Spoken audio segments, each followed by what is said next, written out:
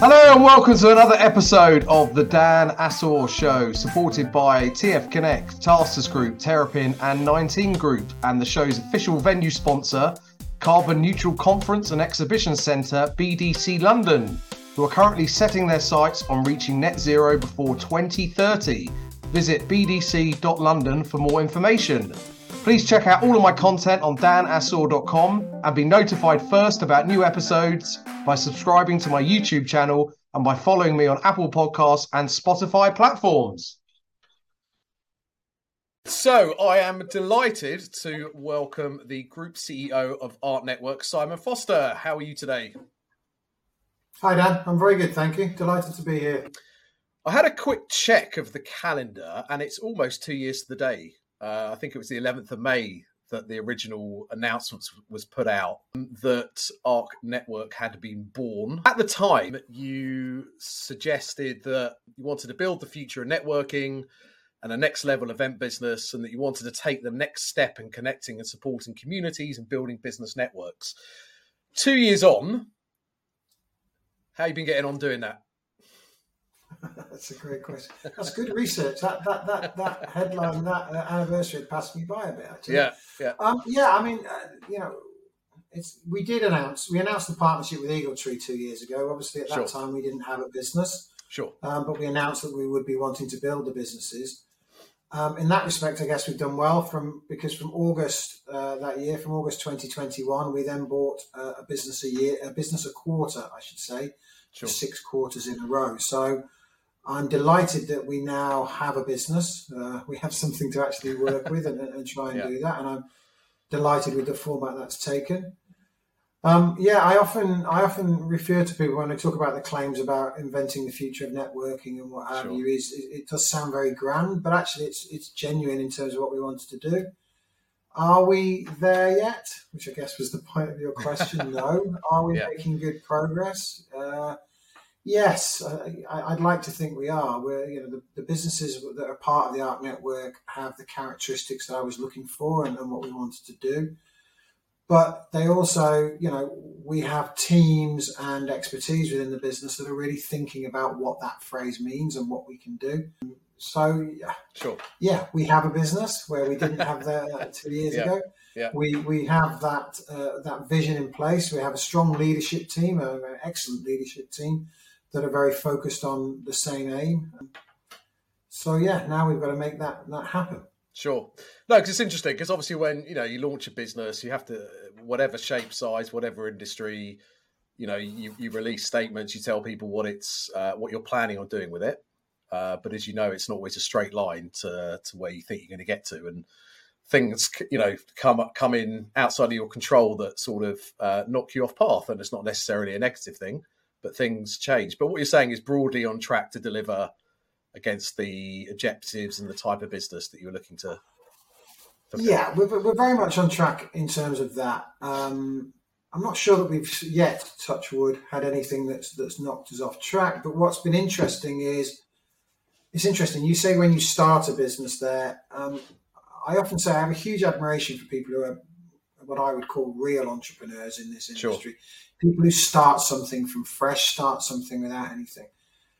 ARC wasn't really a blank piece of paper. Yes, it was in my head when we started it, and in that at Eagle Tree as well. But actually, obviously, what we've taken by taking 6 businesses, we've got businesses that have long-established credentials. AgriConnect has a brand that's nearly 180 years old in Farmers Guardian. So they're well established in what they do and where they are. So I don't feel that we've started something from new. We're more taking the building blocks that we had and putting them together. And I think when I think about what we meant by that phrase of reinventing the future of networking, I often talk about our business not being an events business. Yes. Don't get me wrong. We run events, and events are going to be the core of what we do in terms of the experience. And I am a huge believer in live media, as I'm sure you would expect me to say. Sure. But I say we're more about a business of connecting people. That's what we do. That's in the end, essence, what all events do. We connect people and help them do business by giving them information, connections, environments, whatever, to help them do business. And that's what we do. And I think what's the better phrase we often use is we talk about connecting people however, whenever, and on whatever platform they want, because for me, that's the key. And what used to bug me was the idea in the past, and I have to say this was pre-COVID as well. This isn't a COVID plan, although COVID did coincide with when we started. The plan was really to, I used to be bugged when people would say, well, look, we can't help you connect unless you buy a booth at the stand, at the show. Yeah. We can't put you on this website. We can't do other things. And I always thought that was a strange thing that we should do. So what I'm very much more focused on is the businesses that we have are not just about events. They have strong content propositions on various formats. They have a strong ability to drive some form of engaged or subscribed or membership model within the communities and the ecosystems that they serve. And they offer a variety of models, several different events models, but also, digital advertising, marketing as a service, syndicated content, all of those different things. And that's because I believe that networking is about using all of those tools, not only to provide value for people to connect, for buyers and sellers to connect, by informing them and doing that, but also it allows us to understand much more about what people are doing and provide much more appropriate, bespoke, if you want to call it that, experiences for those people. And I think that's the key, because there was a big thing that struck me when I finished at Comexposium and before I started ARC. I was at the UFI CEO summit in Italy. The big part of what we were talking about there, I was lucky enough to be chairing that meeting, was about how the industry was suffering from poor NPS scores. And I know a lot of people will understand that, but the industry as exhibitions, despite being one of the most favoured medium, was still, people were saying, well, the NPS is not good. And there's a whole range of things about that to do with lack of ROI, lack of focus, lack of bespoke experience.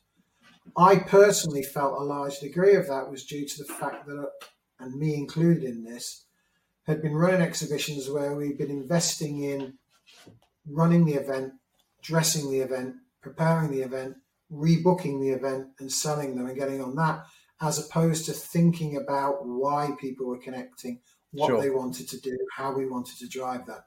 And so that's quite a long answer, but that's kind of what I think about. It's that idea of, we are an event business, but I don't want us to think like an event business. I want us to think like we are just about connecting people. Yeah. And that's what all the businesses that we have, they all have the characteristics to do that in varying degrees. And what we're trying to do is then bring them together and exchange best practice between each of them as to how best to develop that omni-channel, multi-channel, whatever you want to call it, approach. Sure. Thank you. And I know that the model, correct me if I'm wrong, originally was to buy into companies, and you mentioned some of them already, but also the likes of Incisive as well, and use the group experience, scale, I guess, common platforms to generate growth. Is that how the model's actually been working, or has it been more a case of 100% acquisitions? Yes, that's the objective. And yes, it is working, actually. Yeah. One acquisition a quarter for 6 quarters is a lot of work. Yeah. And I can tell you that they weren't the only 6 acquisitions we talked to during that time. So you can imagine we were busy. Yeah. I think we acquired a business called LRP, a Florida-based business, in October last year. And that gave us that effectively doubled our scale in terms of revenue and business, but also gave us 2 very strong sectors in HR and education, primarily in the US. And what that was really a turning point for us, because, as you say, we are about driving scale and building the business. That's not unique. There are dozens of businesses in our industries that have done that, so I don't claim that. But actually, when we did the LRP acquisition, that gave us the real scale we wanted, and there was a pivot. Oh, I hate that term. Sorry. There was a change in our. I'll cut it out. I'll cut it out. You don't have to cut it out. I love saying that. I don't like it. We stopped being.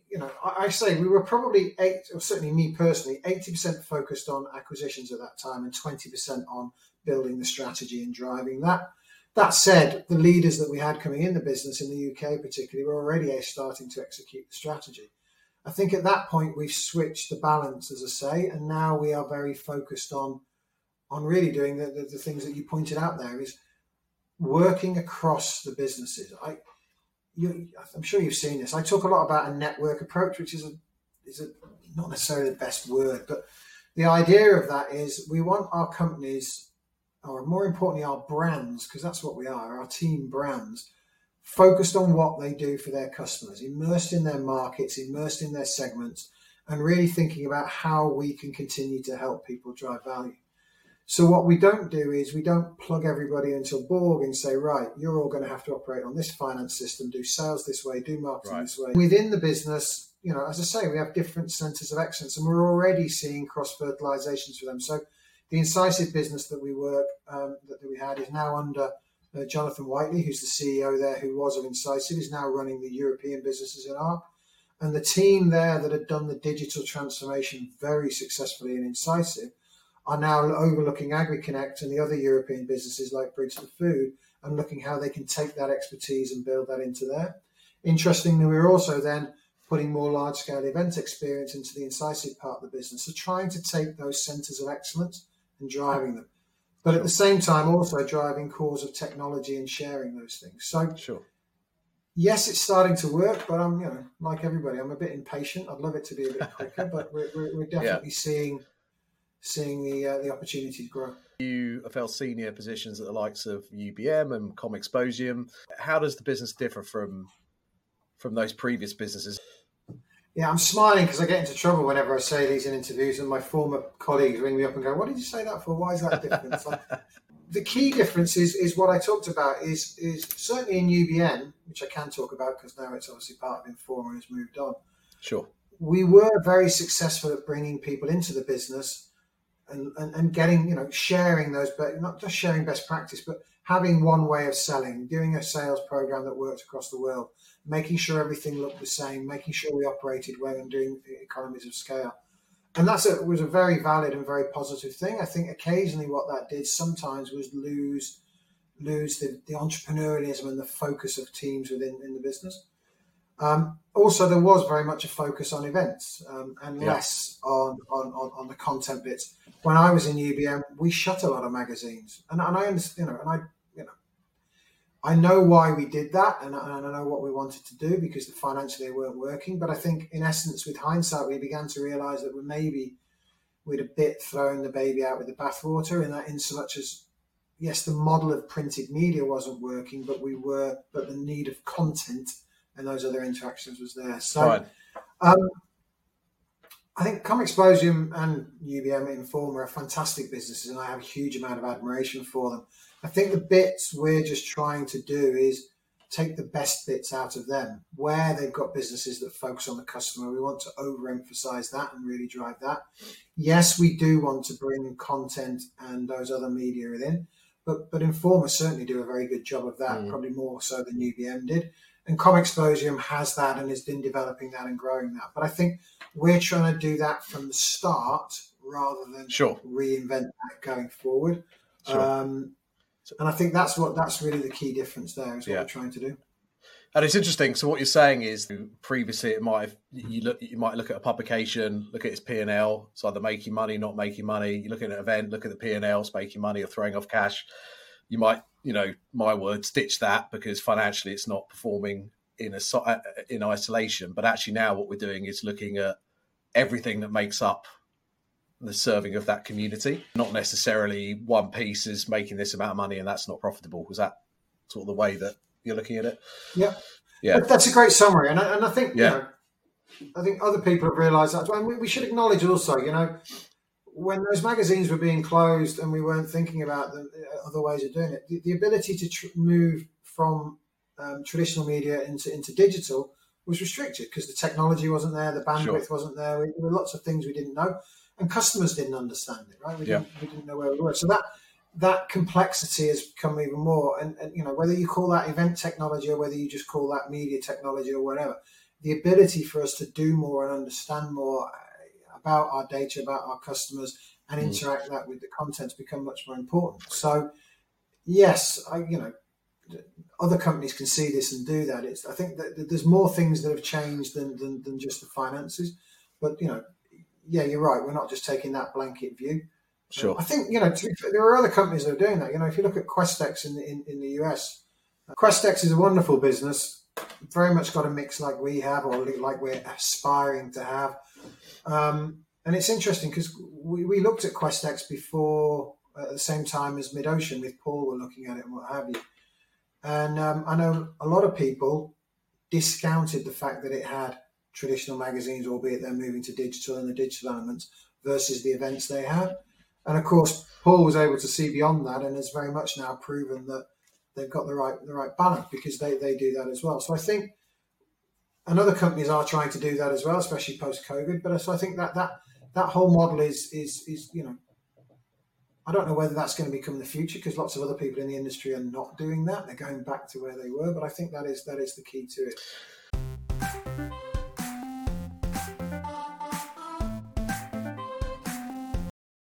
Hi, I hope you enjoyed the podcast so far. Just going to take a brief pause to tell you a little bit more about our official venue sponsor, the Business Design Centre. The BDC is London's most stylish venue, playing host to hundreds of conferences and exhibitions every year. It is also the permanent home to over 125 businesses who occupy the offices and showrooms based there all year round. Opened over 36 years ago in 1986 and formerly the Royal Agricultural Hall, the building was rescued from demolition in 1981 by entrepreneur Sam Morris and was fully restored and reopened as the UK's first integrated trade exhibition and conference complex. Today, the BDC attracts almost 1 million visitors every year. Sustainability is at the forefront of everything they do at the BDC, with a goal to reach net zero before 2030. For over 13 years, it has been a certified carbon neutral venue, and the steps they have taken to improve their impact on the planet have been recognised within the events industry and further. The BDC has received recognition with multiple awards, including Exhibition News CSR Award in both 2018 and 2019, and more recently the EN ESG Award in 2022. Please visit bdc.london for more information. Now back to the podcast. And as I say, I don't think we're that unique. Sure. Talk to me about the role of data. Give us a flavour of what ARC are doing with regards to data and how they see data as central to the conversation. It's really funny. I don't see this as a new thing. I think if you boil back to where our industry's come from, it's always been, when you break that down to the fundamentals, it's about a list of buyers and a list of sellers, which is data, right? Yeah. And our job is to provide ways of connecting them, helping them do business, as I've said several times already. So this whole thing of data is not new. It's where our business has always been based. I think obviously as technology's improved and as things have developed, the ability to do more with data is allowing us to create more experiences and do things. We had data scientists in our business in UBM probably 15, 16 years ago. I'm not going to lie, we spent a lot of time trying to understand what the hell they were talking about and what they were trying to do. But I think the whole industry, if it's honest, is our industry has realised probably way after the likes of Amazon and other companies have, is actually how important it is to do that, even though that's what we've always done. And I think we see data as being the core of what we want. But I think often when I say data, people think, what, you mean the names of the buyers and sellers, which I do mean. So often I say, no, it's about data and insight. So it's understanding what you, Dan, want, what you're interested in, how we can better help that, how we can prove that. And I know Amazon do that by then serving you up, looking at what you're looking at and then serving you up with more ads to do that. And that is one form of it. But actually for me and the philosophy in ARC is that if we can better understand what you're interested in, what your issues are, not what you think you're looking for, but what your issues are, then not only can we better serve up the leads to do that, but we can also create the environments, the services, the processes that will help you do that even better, which is basically either inventing new products, new services or whatever. But also everybody wants now to feel like they've got that bespoke, that unique experience. And we talk a lot about using data, not every experience is unique, right? If you're one of 50,000 people in an exhibition hall, we're not going to create 50,000 unique experiences. Sure. But what we want to make sure, well, maybe we will, but not at the moment. what we want to make sure is that your experience is tailored to satisfy what you need to do. And that might be the same as 5,000, 10,000 other people, but we can do that. So it's really, really important. We talk a lot about data collection. We talk a lot about focus on what we're doing and leading it. But we're also investing in the systems that allow us to understand that even more.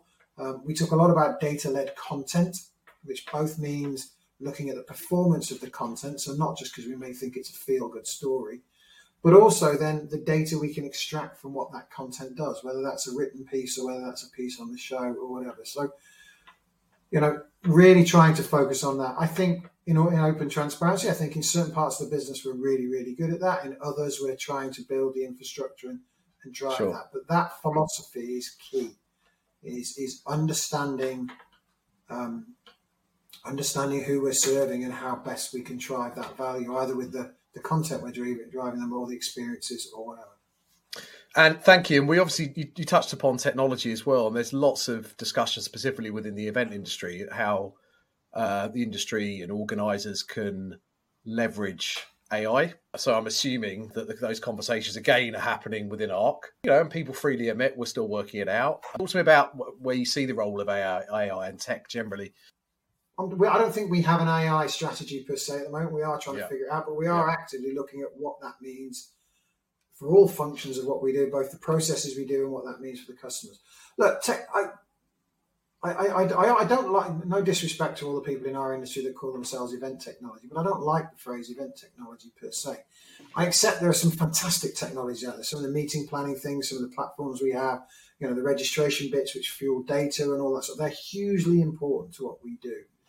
But I think what's even more important is how we're using technology generally, whether it's AI or others, to power some of the things I was just talking about. Because technology allows us to provide experiences that we couldn't do before, like this, Sure. Like what we're doing. It allows us to present things better and do other things, but it also, more importantly, allows us to better understand and process those levels of data we were talking about, the things we wanted to do, and then turn that into active things. So like I said, I think things like meeting planners, I think is hugely important. And the more we can develop that, because that's, again, creating a bespoke experience for people, are just as important as the likes of, marketing services technology or data warehousing and things of that nature. We have to embrace all of those and think about how we can, utilize them to drive things. And just moving forwards then in terms of the types of talent that you're looking to get into the business, do you think that's changed maybe over the last few years? Maybe previous roles that you're in, the types of people that you're now recruiting? Give us a flavour of the types of, I guess, skills that you're looking for when you're looking to recruit. Yeah, I think we're looking for a whole different set of people we were looking for 5 years ago? No. But your point's well made. Are there differences in what we expect in the various departments? I think, in sales, we're broadly in the same area, but we want salespeople who understand, the broader approach. I think we don't just want people who are just selling, come and sell me as many square meters as you can. We want somebody who's much more focused on understanding what the customer proposition will have, which is basically better sales technique in my view. I don't think that's fundamentally changed. It's just the emphasis on what we want to do. It's got more. But you're right. When you get into, the operations side of the business, and I don't just mean the event operations, then of course, yes, we're looking for much more broad technology understanding and people who can implement the technology either as part of the role or in terms of what they want to do. And in marketing, probably that's where, in that broad church of marketing, that's probably where the most kind of. I'm a marketing manager by trade. I started as a marketing manager on a trade show some years ago. Yeah. And marketing is so much more complicated now. It's much more hard to. You can't be a generalist marketer. So we are, like everybody, I suppose, very focused on getting skills that are technologically savvy, that understand how a tech stack works, that understand how that can manipulate the data and understand the data sets. We're very focused on people not just to run campaigns, but also can look at subscription-based models, membership models, engagement models, those type of things. Also, people who understand the role of content as well. We don't want people who are just saying, let's just roll that out. An event manager needs to understand not just, how to lay out a floor plan, but also how that floor plan interacts with the content positions we want to do, with the features we want to do, and how those in turn interact with the broader range other platforms that we have and the content strategies that have been engaged during the year. So again, to be fair, most of the younger people who are coming through the industry, I think, already know they have these, but we're very much focused on the broader church of both content, marketing and technology that we're trying to look at. Sure. Unfortunately, that's what a lot of people are looking for as well. Yeah. There's a pool of people sitting around somewhere waiting to be poached. Because it's interesting, lots of people I talk to and things I read, obviously there's a changing demographic of all the media and events, we own and operate. So, people that were coming to an event 20 years ago might not be coming now. And also post-pandemic, I can't remember what the stat was, but lots of people of a certain age, moved on, retired, are doing other things. So I guess when we put an event together, let's just talk about events for a minute, we need to understand that different demographics now want different things. So, I look at events and there's lots of activations and immersive experience and, another word that we used a lot, experiential. So I guess you're looking for your team and the teams to come up with those sort of solutions and differences rather than, your bog standard theatres and, 100%. booths. Yeah. No, it's funny. People are right when they say that, but that's always been the case, right? People move through the workforce and what have you. I think, if I'm being honest, I think the events industry, the exhibition industry, even before COVID, so probably up until 5 or 6 years ago, was getting quite lazy. And I said we, because I include myself in this, we were investing in, rinse and repeat technology. Actually, we were so focused on selling more square meters, maximizing the floor plan, maximizing the rebook, rather than thinking about activations, experiential, what have you. And I know we had a lot of talk about it, a lot of people talking about festivalization and what have you, all of which is very valid. But I'm not sure people were embracing it because events were making huge growth, large margins, and people were loving them. And so I see it. I don't see it so much driven by demographic change. I think it's just that some businesses, some events became lazy in looking at who they were serving. But it's also interesting if you look at events that emerged over the last 5 years, even before COVID, new events, new event formats, like Money 2020, which is still a large event, but was looking at different ways of activation. The growth of hosted buyer and one-to-one events that did all sorts of things. All of those are variations exactly on the theme that you're saying, Dan, in so much as you're trying to change the experience, you're trying to do stuff. Yes, it's still important to put a demonstration area or to put something that's flashy, and technology and the ability for us to do that has changed that. But yeah, I've got an 11-year-old daughter, and I've always said I'm not sure I'll see her being happy walking around in a suit, walking past blocks and blocks of shell scheme in the future. Yeah, I might be wrong on that because there might still be a way of presenting things differently, but she is going to want, she's got short attention span. She's going to want things activated and demonstrating and showing how things work. So yeah, as an industry, we've got to do even more of that. But again, to be honest, Dan, that plays back to the point I was saying before. That's why I think the content, the interaction beyond the event's also important, because I want to see what she or you or others are interested in. I can then start to try and build the experiences, because experience doesn't have to be a big show or a big party. Sometimes it's just being able to interact with someone and see how something's demonstrated. Sometimes it's just the ability to find a meeting and do stuff and talk about something. So I think we need to be open and aware of that. How challenging is it then to implement a sort of buy and build strategy? Because I guess there's a little bit of pressure to keep the wheel turning, but you can't just go off and buy a business. And also, if you want a business and you can't find the right price, or you've done the due diligence, it's not 100% right, you have to go with your head, not your heart. How do you sort of deal with that? can you set targets, and were they movable, and what are you looking for to? Yeah, no, yeah, you've just reminded me how tough it's been for the last couple of years. Look, there's a great phrase: you can only buy what's for sale, right? So people often say to me, "Did you have the 10 companies you want to buy, and have you gone after them?" Yes, I had a lot of things, but actually, no, we were focused, as I said earlier, on the characteristics, and that's all you can do. And yes, there's a combination of being opportunistic because people come to you and say, "Would you like this?" Versus using the network and the knowledge and the experience we have to pick up people. So it's a mixture of all of those. Yeah, it is. It's tough. It's tough. I said to you, we've done 6 acquisitions. I think we've probably been in more than double that in terms of processes over that time. Yeah. So, keeping that momentum going, keeping going through it, through the disappointment, through the positives. And to be honest, you're always making a judgment call, right? You can do a lot of due diligence, you can do a lot of things, but the art of buying a business is very much more of an art than it is a science in some ways. Much as my backers would like to tell me it's more of a science, I can't always do that. I said to you earlier, we've still got a very active pipeline. We're very interested in other businesses. We're very positive that the industry's come back to buying and looking at things. Obviously, though, that does make it a bit more competitive. Our timing was very good because we were in that post-COVID period where, for a variety of reasons, a lot of our major competitors were having to just bide their time and wait.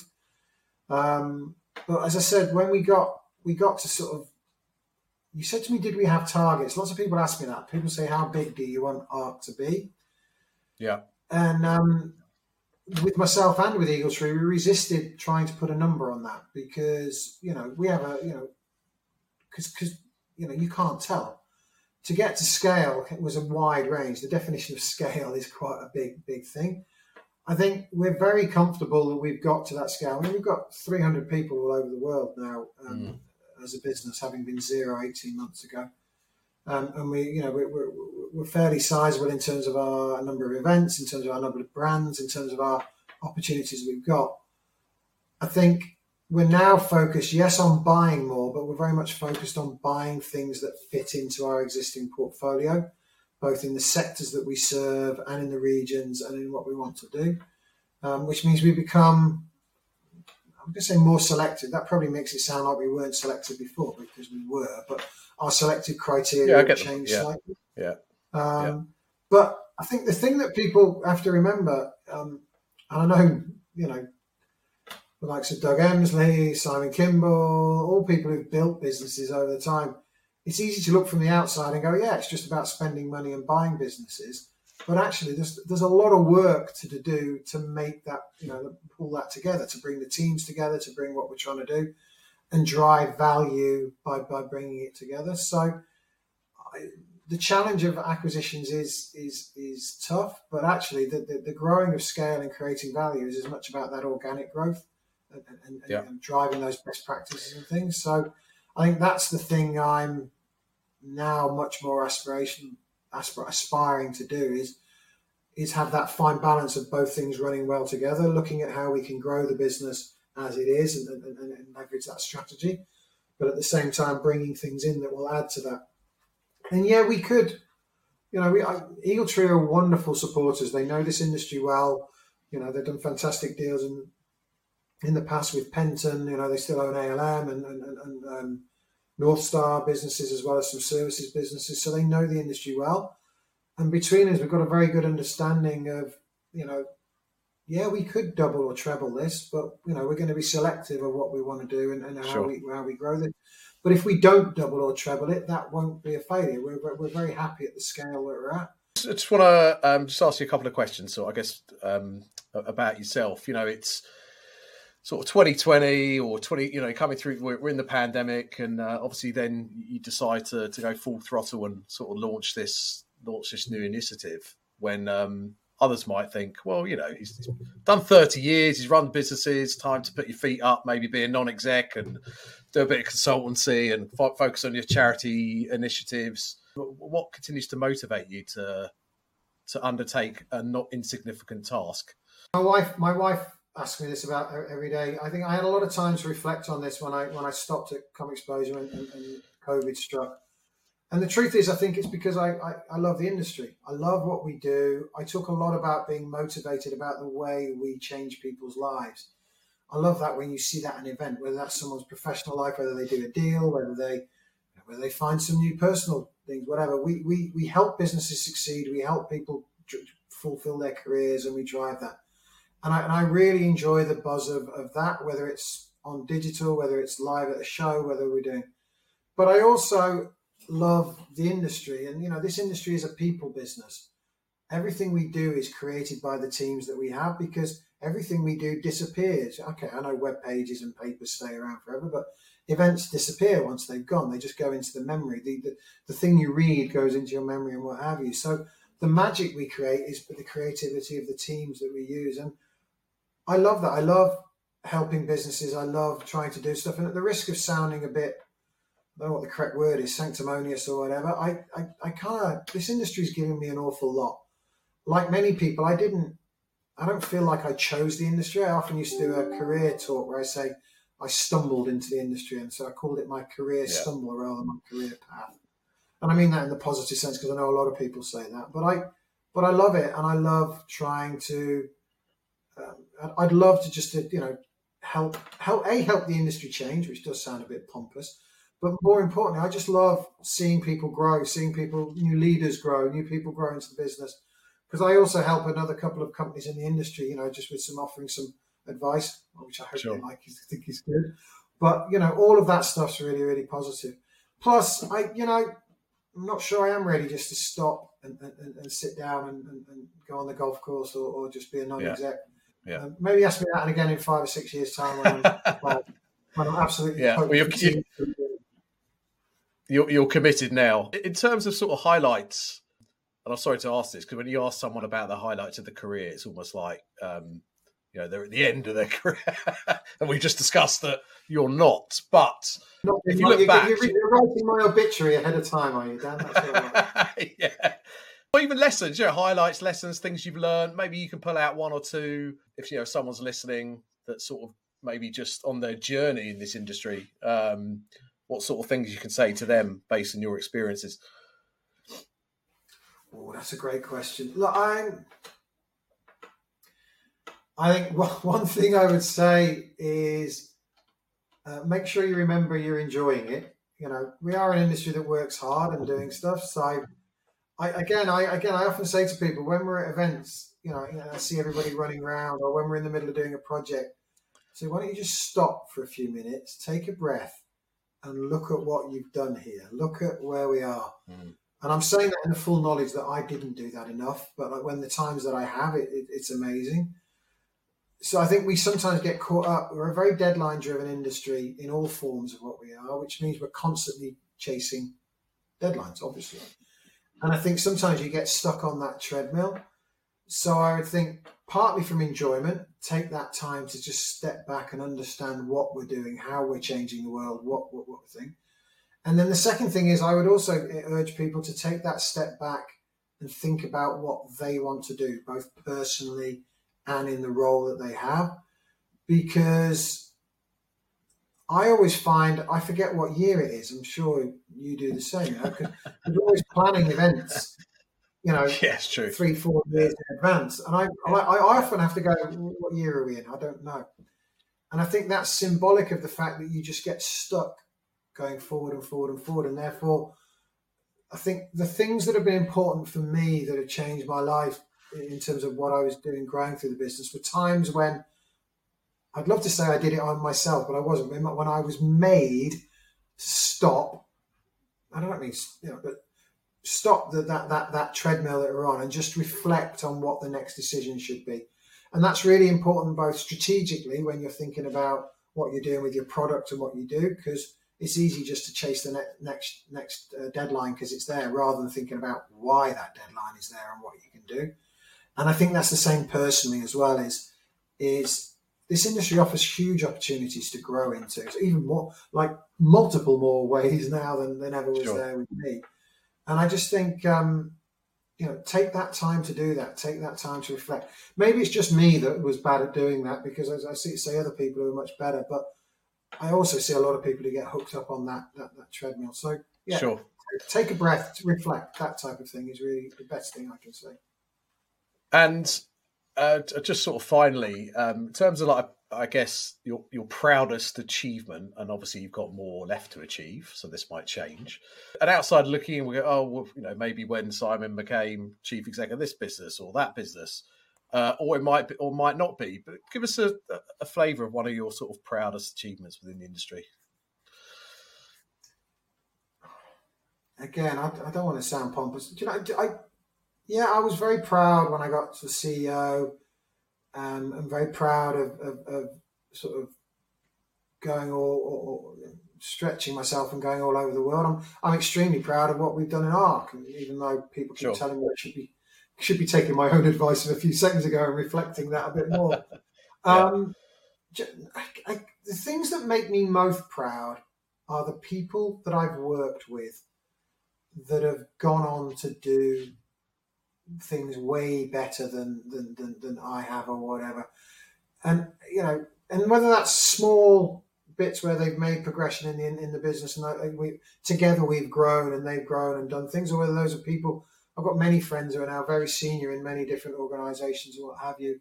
And it's just, I love that. I love the way of helping people and seeing those people develop. And those are my proudest moments when and I'm very proud of the fact that I have friends all over the world who I can talk to, who are both industry friends and have become who are industry friends who become personal friends as well. And to see how they succeeded, how they've grown, how they fulfilled themselves and also changed the products that they've done. Those are my highlights. Yes, I've got highlights in terms of events I've ran and things I've done and initiatives we've done. But as I say, you can probably tell I'm very people focused, and I think relationships, given that's what we build and what we do, I think is really important to me. So I'm sorry if that sounds soppy, but that's definitely what makes me the most. No, you spoke from the heart, and that's all we can ask for. Listen, Simon, thank you so much for your time. We wish you the best of luck for the future. Dan, thanks for the invite and love the show. It's really, really cool. Thanks for everything you do.